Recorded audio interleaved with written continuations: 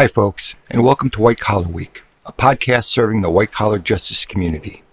It's the isolation that destroys us. The solution is in community. Today on the podcast, we have Tom Harden, best known in the financial and legal worlds as Tipper X. Tom previously spent most of his career as a hedge fund stock analyst. In 2008, as part of a cooperation agreement with the Department of Justice, Tom assisted the U.S. government in understanding how insider trading occurred in the investment management industry.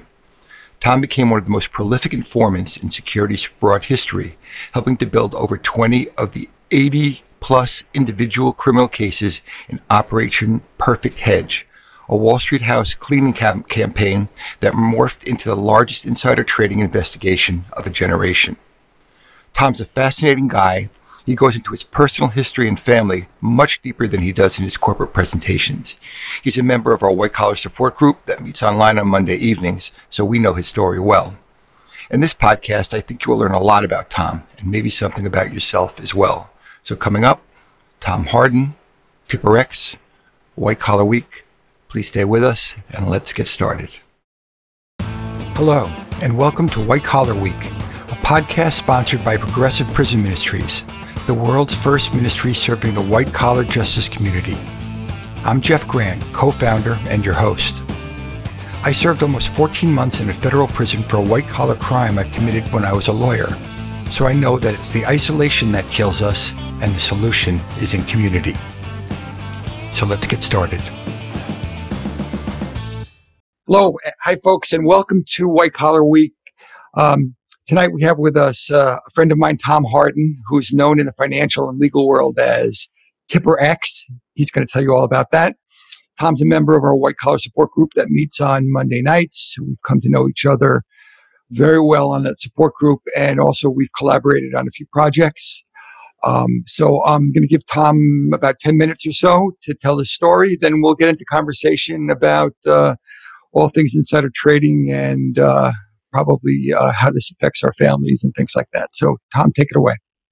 Great. Thanks, Jeff. Great to be here on the new podcast. Tom Harden, about 10 years ago now, was also known as Tipper X. There was a large Department of Justice investigation into the crime of insider trading in primarily the hedge fund industry. Over 80 individuals were criminally charged with securities fraud, hedge fund managers, analysts, traders, corporate attorney insiders, those types of individuals. 32 of those 80 people were called cooperators. So these were hedge fund analysts like myself who helped the FBI build these cases. I always say you don't volunteer to cooperate with the FBI. You do have to be charged with securities fraud. Of course, I was. I was a junior analyst in my 20s working for a small hedge fund in New York and received material non-public information about 4 stocks over the first 7 months of 2007, placed very small trades in those stocks in my company's portfolio, so they kind of wouldn't be flagged small trades. My personal disgorgement on these trades was $46,000. I totally rationalized my conduct and my decision-making, thinking everybody else was, quote, doing it. You know, one of the classic rationalizations. I'll just do it a little bit, not try to make millions like these other guys who I knew were engaged in this behavior. Fast forward to the summer of 2008, a really warm Tuesday morning, July 8th. I'm dropping off my dry cleaning at 55th and 8th. Step on the sidewalk, and there's 2 FBI agents right behind me. Knew my name. When we sat down at the Wendy's there at 55th and 8th, I'm always giving them some bad press with this story. But good press. I sat down with the FBI agents at that Wendy's, and they said, "Look, Tom, you know, we know all this about you, and then we know the personal information. We know that you were just down seeing your baby nephew in Atlanta last weekend. We're trying to build some bigger cases. We think you, Tom, might be a person of interest in these cases." And started, telling all my sins to the FBI. Yes, I made those 4 trades and gave them all the information. Never thought once about deflecting or obstructing. Told them everything I had done right then and there. They thought I could help them. I called them the next day. I said, "What does it mean to help you?" They said, "What you're going to do for the government, Tom, is wear a body wire." And so what I had to do was run around and meet people of interest at the FBI, not people I really knew that well. I knew of sort of by their reputation, maybe 20 years older than me, but knew them well enough where I could get them in conversations about maybe trades they had made in the past or insider connections they might have at companies, giving them information. Got people in a lot of conversations over 2 years, working covertly as Tipper X. Once the charge and documents came out, I was identified as Tipper X. My case is still sealed. Helped the FBI build 20 of these 80 cases. I didn't even talk to an attorney for the first year of my cooperation, just taking orders from the FBI. By this time, I finally hired an attorney. He said, Tom, you're supposed to hire me the first day the FBI approaches you. And I said, classically, no, my first time doing this. So, there's no excuses, just taking orders. October 2009, the first arrest happened in the industry. That's when the name Tipper X came out. January 2010, my name was unsealed. Thomas Harden is Tipper X. I wasn't sentenced until February 2015. So if anybody who's been through the system or are going in probably knows or will know that it can take years to finally get to your sentencing. The judge looked at my case. She said I helped build 20 of these 80 cases for the FBI. And looking at the amount of time I waited to be served or to be sentenced, gave me a time served sentence. So I wasn't incarcerated.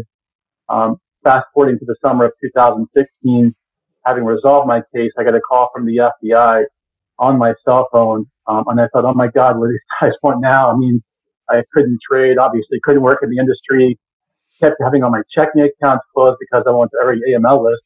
And the securities fraud program manager at the time said, Tom, I was basically one of the youngest guys they charged, and my disgorgement was one of the smallest. Like, what's the why behind ever doing it? Why would you do it? I would love for you, Tom, to come talk to our rookie agents because we're building some new white-collar cases that summer in the industry a few years ago. I figured I had nothing to lose. Went and spoke to the FBI about where I was in my career, why I did it, what I was thinking at the time, how I rationalized it. And a couple of FBI agents gave me the idea to go out and share the story in the industry, kind of as a cautionary story. And to be honest, up to that point, I had tried to do a lot of things sort of entrepreneurially we can talk about later. I never once thought about talking about it because it was the worst thing I ever did in my life. Who would ever want to talk about it? The FBI thought the way I presented the story would be really engaging for people as sort of something they'll never forget. Went out, built a cold email list of compliance officers and general counsels in my old industry. Must have cold emailed hundreds and hundreds of people. Got 2 responses in 2016. One guy thought I was a phishing attack. Tipper X didn't sound real, so I said that's another type of compliance training. That's not what I do. One guy brought me in to talk to his traders, and it just started becoming a referral business for the last couple of years. I do compliance training, just telling the story. Hey, men and women, I sat in your seat as a young professional, sort of type A personality in my late 20s, Wharton School, had everything in front of me, made these choices, and it spread out the last couple of years of really going around the world. No speaking agency, no bureaus, that type of thing, just a word of mouth type of business. So it's an interesting position to be in today because I have to relive these moments over and over pretty much every week for the last couple of years. So, but it's something we can talk about, of course. It's going to feel like a calling to it. Talking to people about my experience is somewhat therapeutic for me, and I've been busy with that.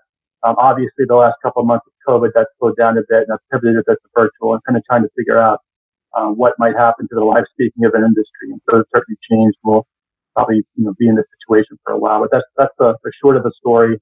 And you have to sort of go whatever direction we should go. Thanks, Tom. I know a lot about reliving the worst thing you've ever done. Yeah. I probably have a lot of worse things I've ever done, but the big thing, the thing that wound me up in prison was SBA loan fraud. Yeah. And I've mentioned that over the last 18 years or so, but there was no way to give context to it because the world just wasn't there. I accepted responsibility for my behavior, and I still do, but not until right now, in the last 3 months or so, would anybody really understand that the government is giving away a lot of money, making it very easy. And for someone who was desperate, or in my case, also desperate and under the influence of drugs, it was, I wanted that money more than anything. And I would have said anything. And I did. And so I was prosecuted for that fraud. But right now we're in a world where I think there's going to be potentially tens of thousands of fraud prosecutions over the next 5 years. Oh, it's coming, and we've already seen it. The first couple prosecutions around SBA loans with the government program the last couple of months, and it's interesting. I know you wrote a great column, and I shared that with a few of my friends who were small business owners applying for PPP. And, hey, they want to talk to me because they kind of know I've been, not through what you were through, but through my own experience. Sure. Mm-hmm. Filling these forms out. My business is loss making, but I'm thinking about, putting these people on payroll to say I have this many employees and not this many contractors. And I have to sort of stop them in their tracks because you can catch them rationalizing. I'm sure you've talked to friends too, small business owners, and getting the free handout the last few months saying, look, you've got to be truthful. Just saying here, you can't, it's not where you want to stretch the truth. They're going to get the little guy as they always do. Yeah, well, what I tell people is don't try to solve a temporary problem with a permanent solution that could wind you up in trouble. Yeah. Healthy permanent solutions are probably a good thing, but where I'd like to start is kind of in the moment that you know that you're going to go over the line. Yeah. So this is something everybody asks me. Like, what's the basic character of people who commit white collar crimes? And was it little things that added up to it, or was it really a crime of opportunity? Right. So you must have known that you were heading into doing something wrong. So what was the tipping point? What allowed you to do that? Yeah, so I received my first tip in March of 2007, where another investor called me who I knew in the industry and said, look, these other big wigs in the industry are engaging in this. I just got a piece of information that a company named Kronos, a tech stock, is going to be acquired this week, next week, this date, this price by this private equity firm. Almost as crystal clear as if anybody knows the movie Wall Street, sort of the blue horseshoe moment, on the phone. Literally usually doesn't fall in your lap that way. It's usually much more nuanced and that type of thing. So she's calling me with like, here it is right in your lap for you. And I thought about it for a minute, didn't make any trades that day, but went home, thought about it, thought, these other guys, not to name names, but were making millions doing this. I was aware of their behavior. I see people posting at conferences that were a few years older than me, much more wealthier into their careers, trading on this information in large size. And so when it finally fell into my lap, that tipping point was actually kind of foolish, puffery on my part, thinking I'm going to go to the conference next week and talk to these guys who are 3, 5, 7 years older than me in their careers, who were in that group that I wasn't part of. And now I'm part of the group. I'm going to stick my chest out as a young professional saying, now I'm in your group, guys. And when I placed the trade on Kronos and the next conference was the next week, I remember going and walking to those groups who I wasn't a part of and saying, hey, I knew about Kronos when it actually happened, the acquisition happened. And they said, Tom, this is our world. This is more of an ethnic type of information sharing. You're not in our tribe type of thing. And I said, guys, I know about the next one too. And they said, Tom, come be a part of our group. I always wanted to please people. I always wanted to be liked by people to some degree. And I was always concerned about how I looked to other people early in my career, their perceptions of me, which was all very positive up to this point in my career. And I wanted to ingratiate myself with these individuals who I don't know if I looked up to them, but I knew they were up to this in some way. And when I finally that fell into my lap, now I was part of the group. So sort of wanting to be part of the group, puffery, that type of dynamic, I think played a big part in it. It clearly wasn't the money, as I mentioned. It was 4 trades and $46,000. It wasn't sort of FU type of money type of thing. Just being part of the group, sticking my chest out, young analyst, that type of thing. Were you married at the time? I was, yeah. So it happened in 2007. I was married in 2005, so not too long, not even 2 years before it happened. Yeah. And so I never talked to my wife about it until the FBI approached me in 2008. Had I checked with my spouse, who was highly ethical, very good, Catholic woman, very spiritual, always does the right thing, kind of my my person I look up to in terms of any type of decision. She would have certainly checked me in that situation, but I didn't talk to Didn't talk to anybody. I made a decision in isolation, honestly. Didn't consult any mentors about, hey, this is going on in my industry. I'm thinking about placing a small trade. Made a decision and didn't talk to anybody. But now that's crazy, right? I mean, that's right. Yeah. I did the same thing. Okay, But, did you really? Okay. oh, well, Yeah. I certainly wasn't.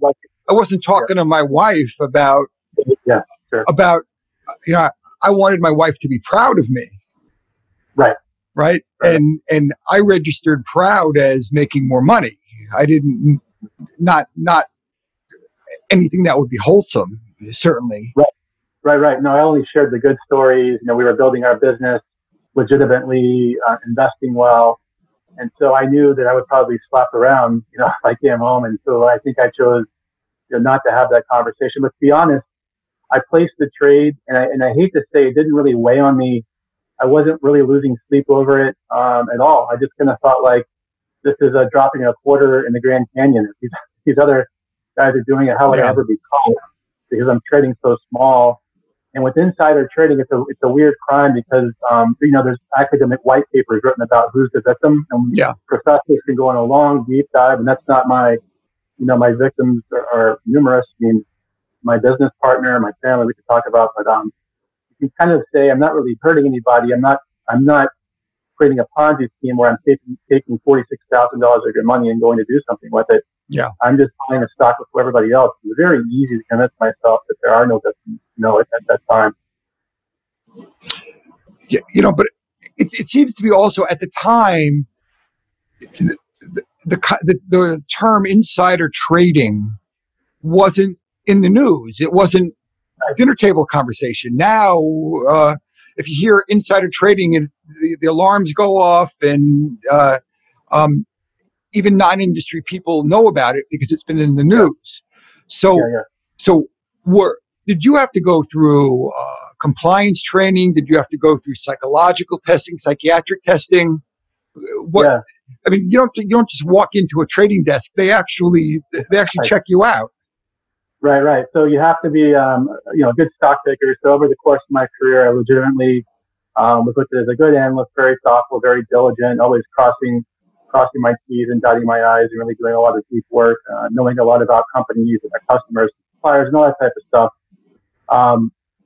Insider trading, it wasn't something like I needed to do this to further my career. I didn't feel like, the one thing missing is being in sort of this network of people insider trading. I didn't feel like I did at all. Mm-hmm. So if I never met this one investor who took me on 4 trades, maybe my life would have had a different turn. Who knows? We can't go back, of course, after these situations. But I did have a personality test. I did take a personality test before my last employer, multiple hours. I don't remember if it was Myers-Briggs or something else. And so I was really vetted out, I think, very well. And so companies, when I talk to them today, if they're in surveillance or financial crime, Tom, how can we stop hiring guys like Tom Harden? How can we not hire you before you walk through the door and commit the crime? Yeah. And at least in my situation, I don't think there's anything. Obviously I was vetted and passed the psychiatric test. I don't think there was anything in my background other than wanting to please people and be liked by people and being caught up in this sort of social dynamic. I don't know how that would have been vetted out beforehand, to be honest. But that makes people kind of feel a little bit scared because they say, well, that could be anybody. Well, that's part of the story. Well, I've had social workers, psychologists tell me that codependence has killed a lot more people than drug addiction. So the people pleasing is a big thing. And one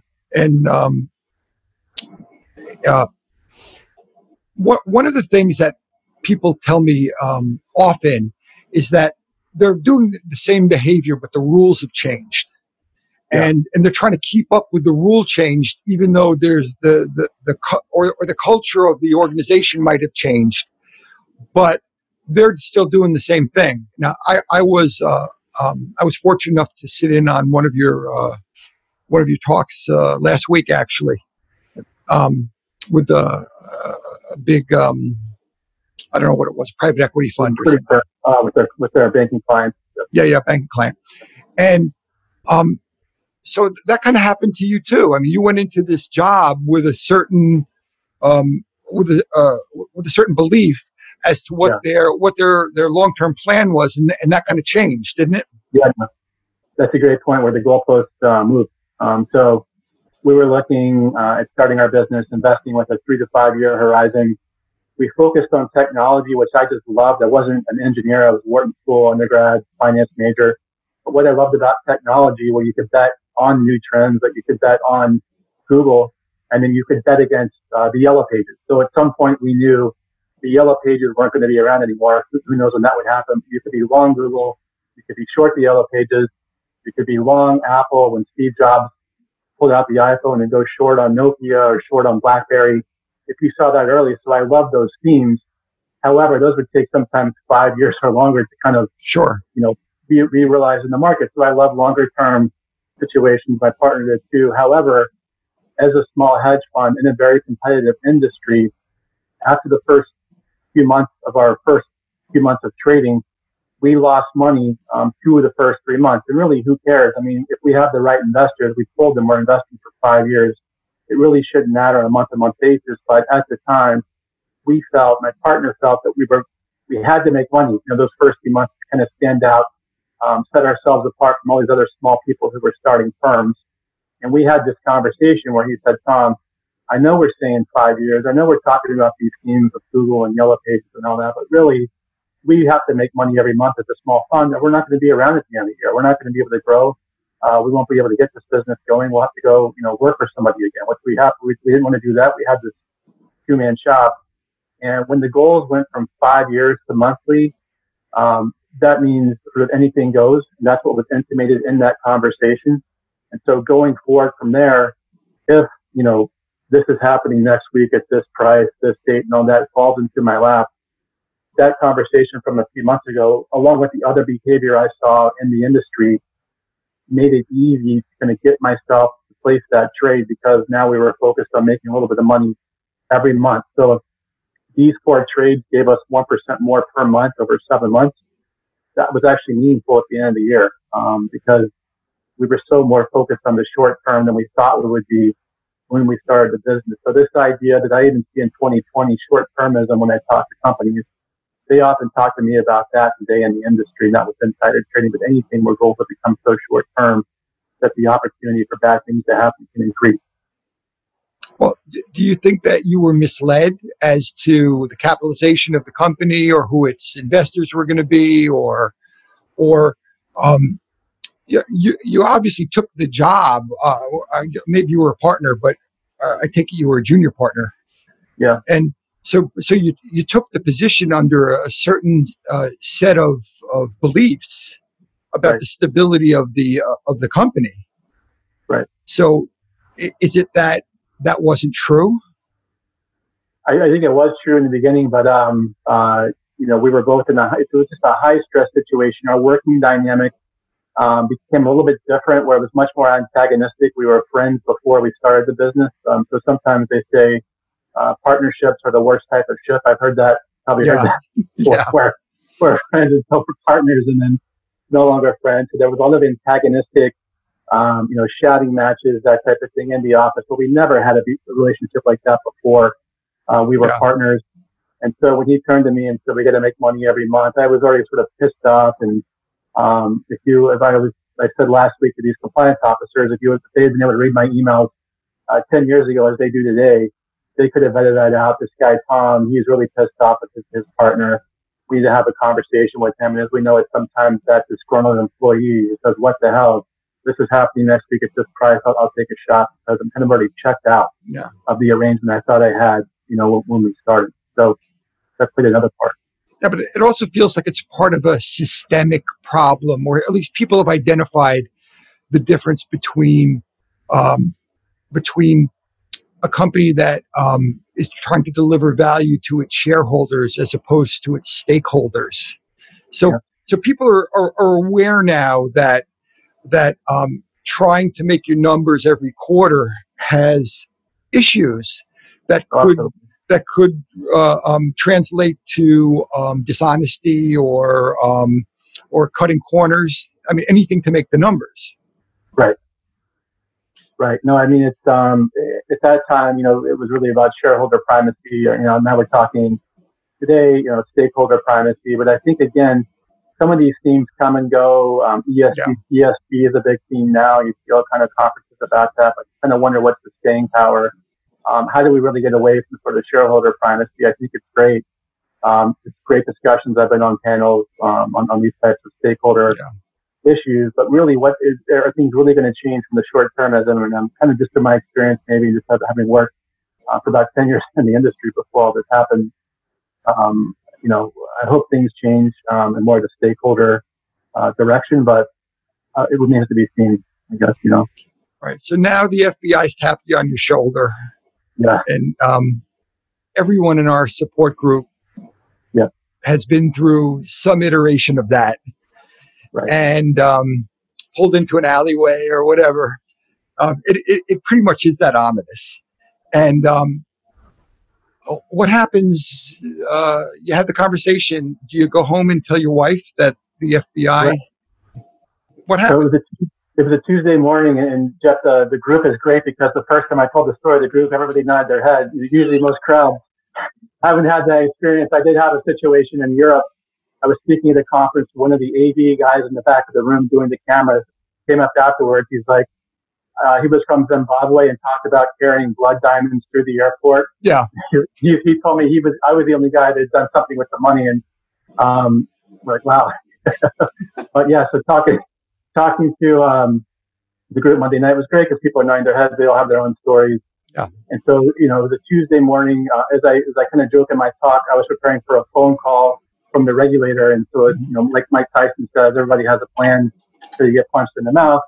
So they surprised me on the street. They know about my nephew, the scare tactics. There was two agents, one male playing sort of bad cop scaring me and one woman bringing me back in.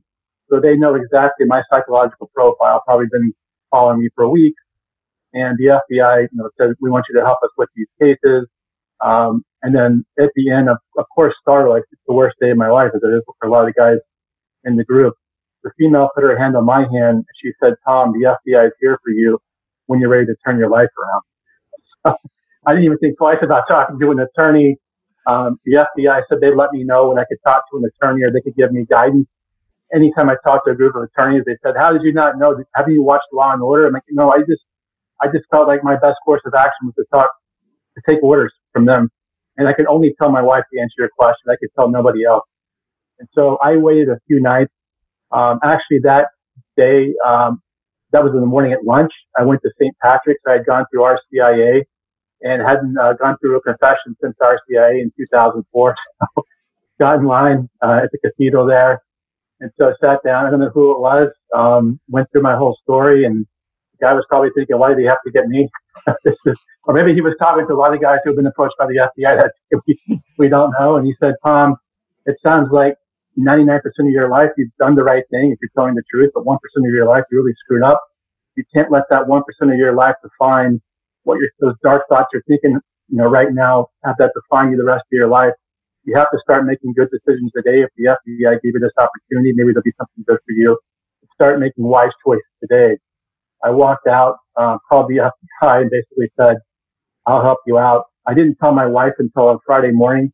I was having panic attacks, bad sweats at night, just waking up, which was totally out of character for me. I usually like to keep it light at home, kind of, the comedian or whatever, but was really having panic attacks, just sort of that, waking up, looking in the mirror, going to the bathroom, laying back down, trying to dry off the bed where she wouldn't wake up, towels and all that. Yeah. So sweaty. And then Friday after work, we always had a cocktail, young couple in Manhattan, which 10 cuisines did we walk through the night, basically. You went to Ethiopia and, that type of sort of great thing about living in Manhattan as a young couple. How was your week? And I said, well, let me go first. I said, and she was working at Lehman during the crisis, so she had her own story. But let me go first. And so I said, you want to sit down to hear this? And so she knew it was serious then. And I said, look, the FBI approached me today. I had traded on inside information on 4 stocks last year. They're giving me this opportunity to help them in some of these bigger cases. And it was not what she was expecting. Yeah. And she basically said that, like, oh my God, that's not what I was expecting. And she said, you didn't do anything to hurt me. And then she thought, holy crap, this is crazy. Like, but that was her first moment. Like, well, you didn't do anything to hurt me, which very lucky. God, Situation in that way. feel that right there. Yeah. Yeah. And so that was the first moment where it wasn't going to be easy, but I knew we might be able to work through it, which I feel very lucky there. I don't know what the stat is, but I saw one stat maybe that only happens 15% of the time, where especially the hedge fund guy is telling the wife, I'm no longer on this career trajectory. I'm now FBI creator. And so usually it's there at the door because they were in the marriage for the other reasons, and she wasn't. We got married young. And so that was powerful, that moment where she said you didn't do anything to hurt, although she'll be collateral damage because we're married and, we know how that affects the spouses. But the way she took it that way, I don't know, she probably has her own talk in her. I don't think she would ever, give her side of how she processed it all. Yeah. Which is unbelievable. And it wasn't the easiest to live with even after all this, being, wearing a body wire, a very stressful time, financial crisis. She was working at Lehman. So, but we always kept communicating about what I was doing, where I was going, that type of thing with this, what might happen.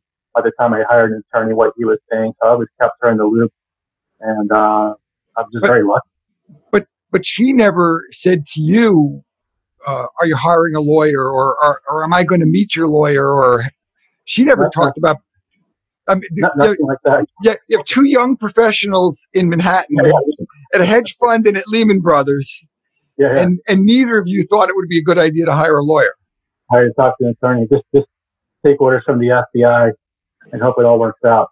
Well, I'm telling you that if anyone listening out there ever wants to take confession with me as an ordained minister, the advice I'm going to give you is go to a lawyer. That's in my talk today. I tell the hedge funds, well, I guess the hedge funds can't call their general counsel, so the general counsel protects the company. And I know these white collar defense attorneys have these apps now where you can just sort of go on your phone there. And I say, other than those 4 trades, I wasn't living a wayward life. I didn't say, hold on, agent, let me call my defense attorney. It just wasn't. And I know, it's hard. Yeah, and the agents were so well trained. They're like, Tom, you just work with us. It's going to work out for you. I'm like, all right, whatever you guys say. I was so delusional. I thought at one point they were going to hire me like Frank Abagnale to be a professional cooperator or something like that. That was in my mind. I just seen the movie or something like, I'll be like Abagnale. Like, no, like, it doesn't really work out that way. Maybe they're going to drop the charges, if I do a good job. That's not happening. The part that resonates with me, and I think this is true of an overwhelming majority of the people that we work with or that are on the support group, is that there's already been a breach of trust in the marriage.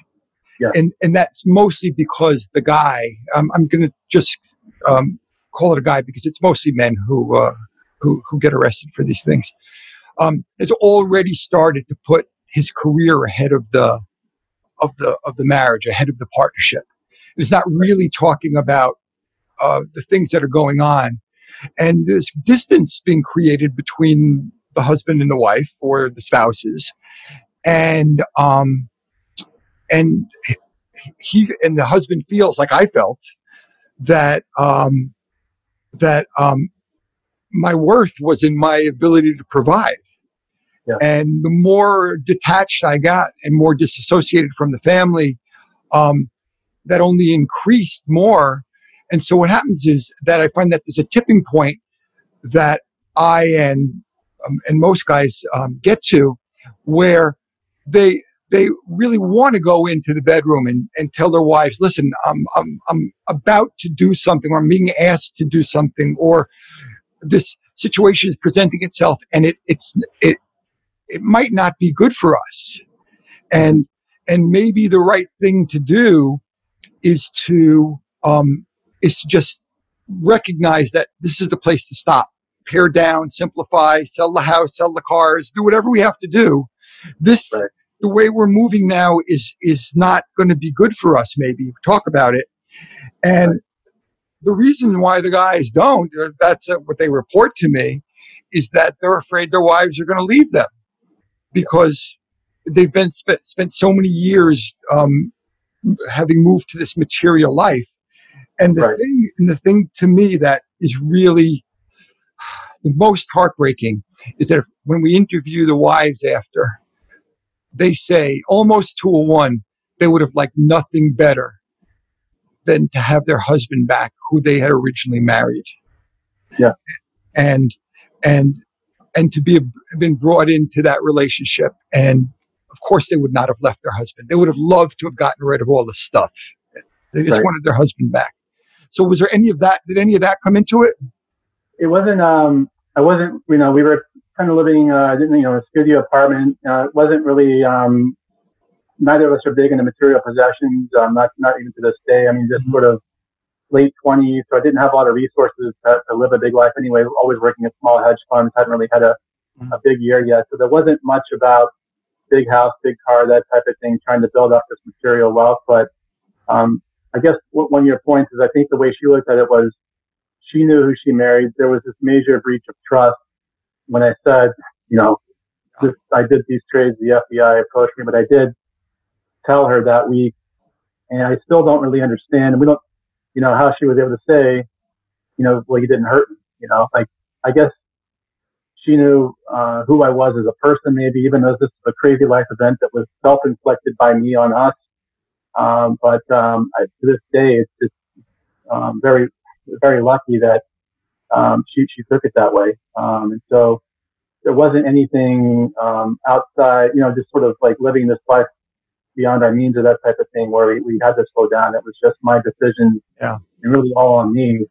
And thank God she was able to take it that way so I could talk to her. She was really my psychiatrist. I didn't get any professional help, no therapy or anything, wearing these body wires and being in these weird situations. Just the FBI agents who were helpful, or as helpful as they could be in her, and talking to the priest at our church. So that was helpful too. So those three circles. One of the things you talked about in your when you described your story was that it took 8 years to get to sentencing. Yeah. I don't think that people recognize that when you get involved in the criminal justice system, life becomes a marathon. It's not a sprint. So we're looking at a decade or more before you can get your life back at all to try to straighten things out. So in a way, the sentencing is almost secondary because you have the whole run up. Then maybe you have time in prison, maybe you don't.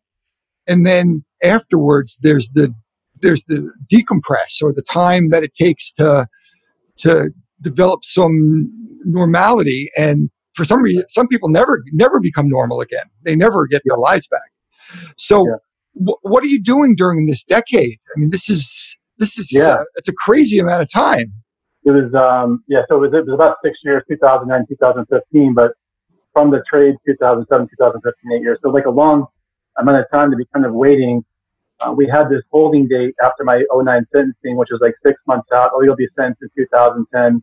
And as you know, that just kept getting pushed out. My attorney would call and say, oh, it's been sort of pushed forward on the calendar for months and months and years at that point. And as you said, you can't keep going with your life.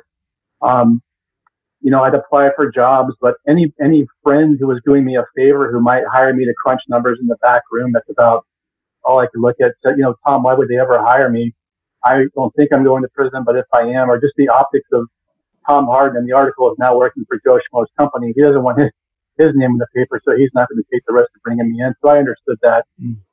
So I really focused on, at some point, and I'm not sure how this all happened, I focused on kind of things I could control. I couldn't control the employment situation. I was really worried about how we're going to make money. I was just sort of focused on that. Like, I'm going to be able to work for a long time, and I was, and the funds are dwindling. And, we had just bought a house and we were starting a family.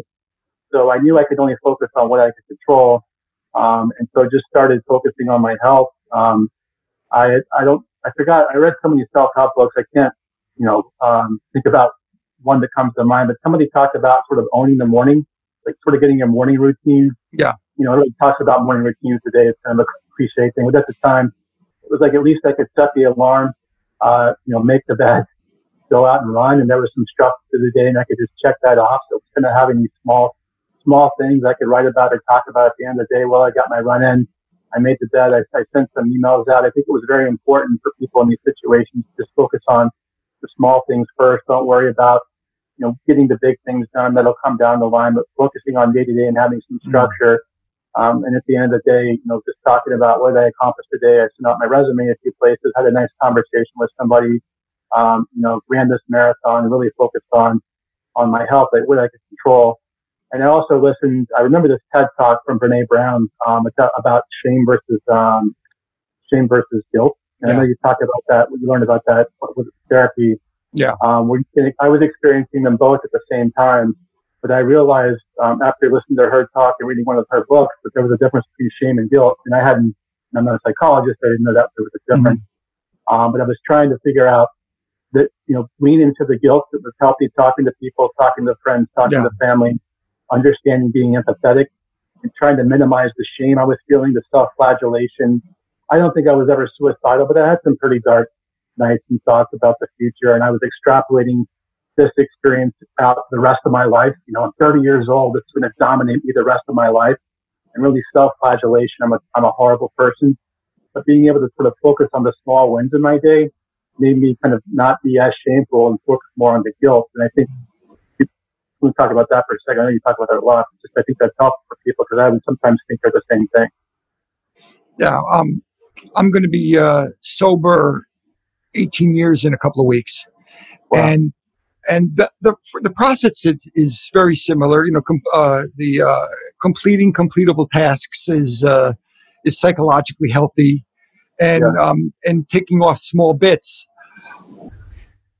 But in your situation, life is moving forward. You're planning children into this situation. I mean, you had kids into this situation. So, what kind of conversations were you having with your wife about those type of responsibilities? Yeah. I mean, there was an unknown on the income front, being a convicted felon. We were pretty much planning to start the family around the time we did before the FBI approached me. So our plan was to continue with that plan, even though this is totally going to alter the trajectory of our life and what we could do, and the uncertainty, and was I maybe going away for a little bit, depending on the judge I got or whatever. Mm-hmm. And so we stuck to the plan of starting the family about when we were going to, and at least she was working so I could be the stay-at-home dad. So we had 2 girls, 2 years apart, and I go to play groups, and I always wanted to deflect the conversation about, a lot of us do that. Tom, what did you do before? Like, I'm just a stay-at-home dad now, or consultant. I always said, I'm a consultant. Don't Google me.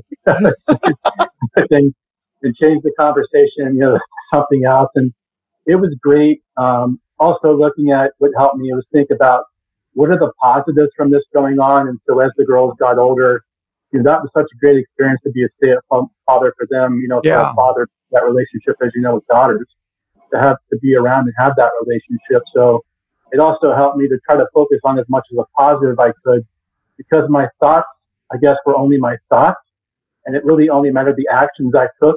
Like my thoughts I couldn't control. I mean, yes, we can, but you get 50,000 thoughts a day, and it's what you act on kind of defines, what you're going to do next. And you also can't control what other people think about you. So as they started going to school, in elementary school, I know some other parents at some point had Googled me or that type of thing, and, were whispering. And I'd start actually just talking. At one point, I remember I was at a cookout in our town one day, and somebody was asking me about what I used to do. And I just said, I'm going to tell the story. And so the interesting thing about being a pariah is like a great sort of party. Oh yeah, so you're definitely the most interesting person at the party. That's for sure. Right. It was our new group of friends, not the old friends. The parents of our kids' new friends group, as so many people get in their 30s and say, turn the music off. This guy's telling the story.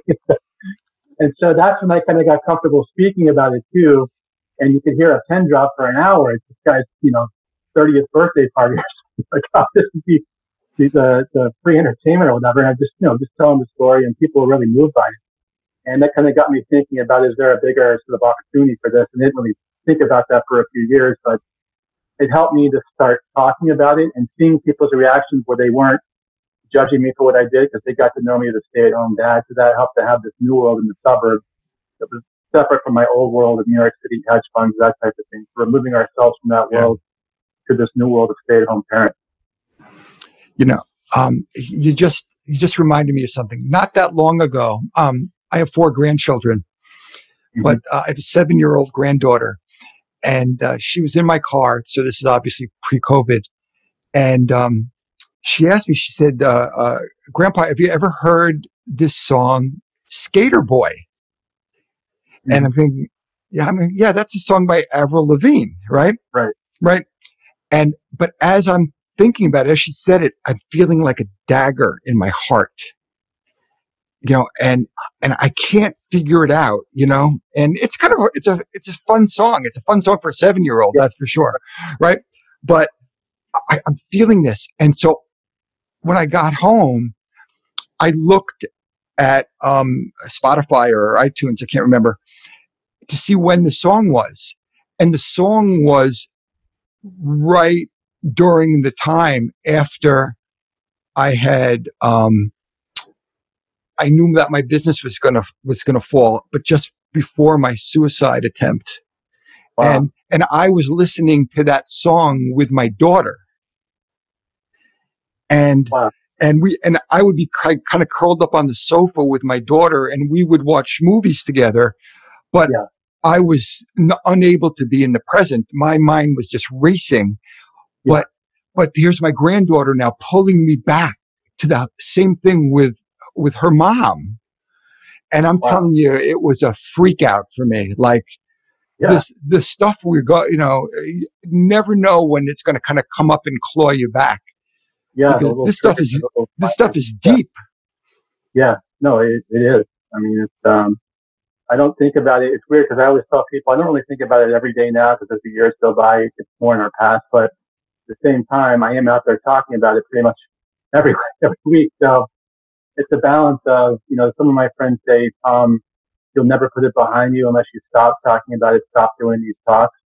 But every time, it's even had great Q&A on that webinar last week where people were really willing to ask any questions they wanted to, and it went on well beyond the hour time slot we had. And, yeah. Being able to engage with people. And yes, I'm happy I can make a living doing it, but more importantly, having conversations with people. I think vulnerability is something I never leaned into. I never wanted to ever be vulnerable because I felt that wasn't macho or that wasn't being a man or that type of thing. And being able to talk to people before COVID, like some of these talks, people would email me to get coffee afterwards. So I get coffee in the city and they tell me what they were going through and not what I was going through, but going through their own thing. Just that vulnerability really pulls people in and helps them sort of be at ease and talk about, you see it more than I do talking to people every day about their situation. Yeah, when we had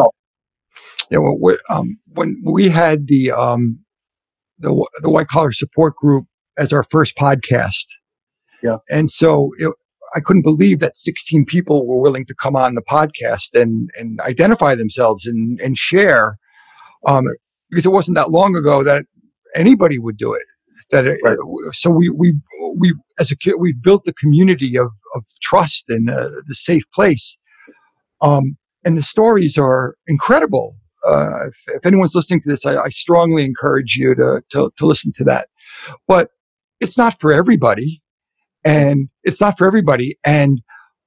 afterwards, after we signed off and the camera wasn't rolling anymore. People were crying. It just brought up things that I know is healthy. I've been doing this a long time, so I know it's healthy for it to come out and for us to engage with one another in this help in this healing way. Yeah. But if it's your first time, it's like, can't believe, like, oh my God. And I didn't think I would ever talk about this. I didn't think that, this is this deep knot secret inside me. Yeah. I thought I'd never talked about it before I started talking about it. I mean, I just thought, why would I want to? As the years went by, I think time made it easier too, just sort of getting through each year and, going on. But then again, it's really helped. It's almost like it helps me to talk about it and sort of my own therapy, talking to strangers as I go to my talk all week. It's always a group of strangers. And hey, here's the worst thing I ever did. Sort of just set the stage, like, this is what I'm going to talk about. So in some ways for me, it might be a little even selfish that it helps me every time, to talk to people, to talk to groups, to talk about issues in the industry or what I went through or what they're seeing or about anything, rather than have it bundled up and have it.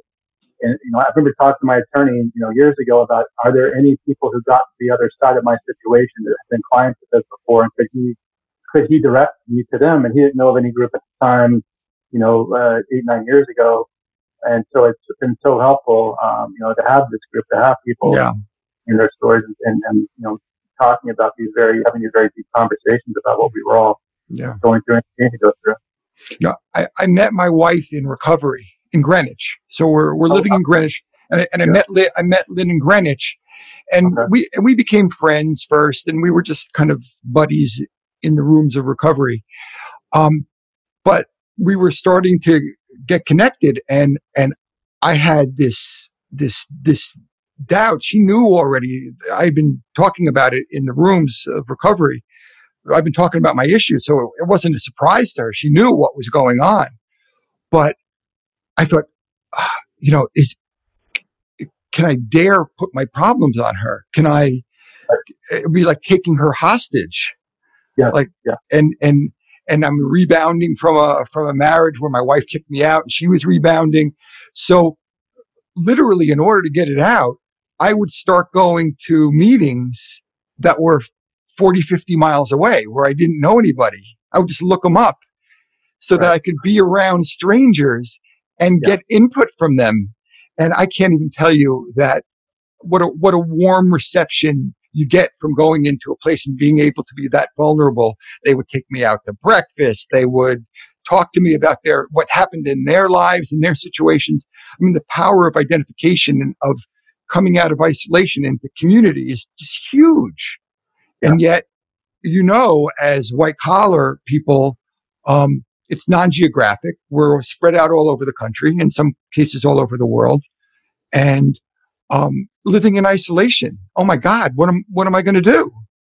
No, and your lawyer won't even let you talk to anybody. I mean, no, the company, there was no past clients to talk to, that type of thing. And I was giving a talk at a hedge fund last year. One of the young traders came up afterwards and he said, his dad had a white collar issue, had gone to prison and never talked about it with him. Never wanted to talk about it, never addressed it. And it was kind of a rift in their relationship to this day. And he was 30 years old, saying, look, thank you so much for sharing your story. I can kind of see how it all happened, but thank you for being vulnerable, because he was looking at his own life and his relationship with his dad, who never talked about it at that time, several years ago. So it's really important that not everybody, as you said, is comfortable to the degree that we're comfortable telling our story, but I think it's got power, and it's just great to have conversations with people and be able to open that up by the vulnerability. So I'm gonna turn into interviewer again here for a minute. So what are, because we're running out of time. What are the takeaways here? I know you give a lot of talks.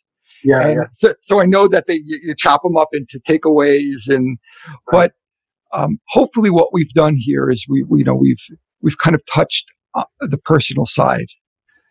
In my corporate talks, we talked about before, isolated decision making, being able to, being persuaded and wanting to be liked by people, and being brought into behavior that maybe might have negative ramifications. But really, I think for this talk, it's telling people that nobody can define themselves by the worst thing that they've ever done. And I think the first couple of years, I really defined myself by my actions, and I struggle with that today because what I do sort of to make a living is talking about it. I don't think it defines me anymore. So I think these situations either define us, they can destroy us, which it does a lot of people, or we can develop from it, sort of develop into something different, something in the future. Don't let this idea of kind of permanence weigh on people, that this is going to affect me the rest of my life in such a negative way as it does today when the FBI first approached me, or that type of thing. So thinking about, can it define, destroy, or develop you into something else? And, that's what I'd like to leave with people. Just don't define yourself by the worst thing you've ever done, because you're not that, Yeah, I agree. I think that we are our own worst enemies. There's no question that the limitations of my own recovery, my own reentry, were mostly self-imposed. Yeah. I created my own prison of self and my own torture.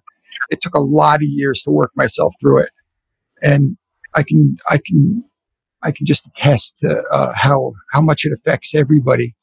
But to decide that you're going to liberate yourself is a huge step forward. Right. A huge step forward. Yeah, So, we can't control our thoughts. I mean, we get 50,000 a day. It's just the ones you can act on and the ones you can, not act on. And I think that's important for people too, to think about that. What you choose to do going forward is going to define you, for the rest of the life that we have. We can't change the past. We can make every decision today is how we're going to move forward. So Tom, we'll have some information about your bio, and we'll have information about how to reach you in the show notes. But some people will just be listening to this. So why don't you give some contact information and so that we can so people know how to get in touch with you. Yeah, please feel free to email me or call. TipperX.com is my website. My corporate talks are on there, but also my email is Tom at TIPPERX.com. Or you can reach me at tom.harden@gmail, my personal email. My phone number is on there on my website. So feel free to reach out to anybody who would like to really discuss anything. I mean, have some great conversations with people the last couple of years and hope to continue to do that. Well, Tom, thank you for being with us, and thank you for your vulnerability and your willingness to go into places that I know you don't usually go in your corporate talks. Yeah, so I definitely want to pick this up on our other podcast, Criminal Justice Insider. Maybe in the fall we'll have you on there too, and we can kind of go further into this, because I think it's fascinating that how far you've come in your life. I'd love to do it.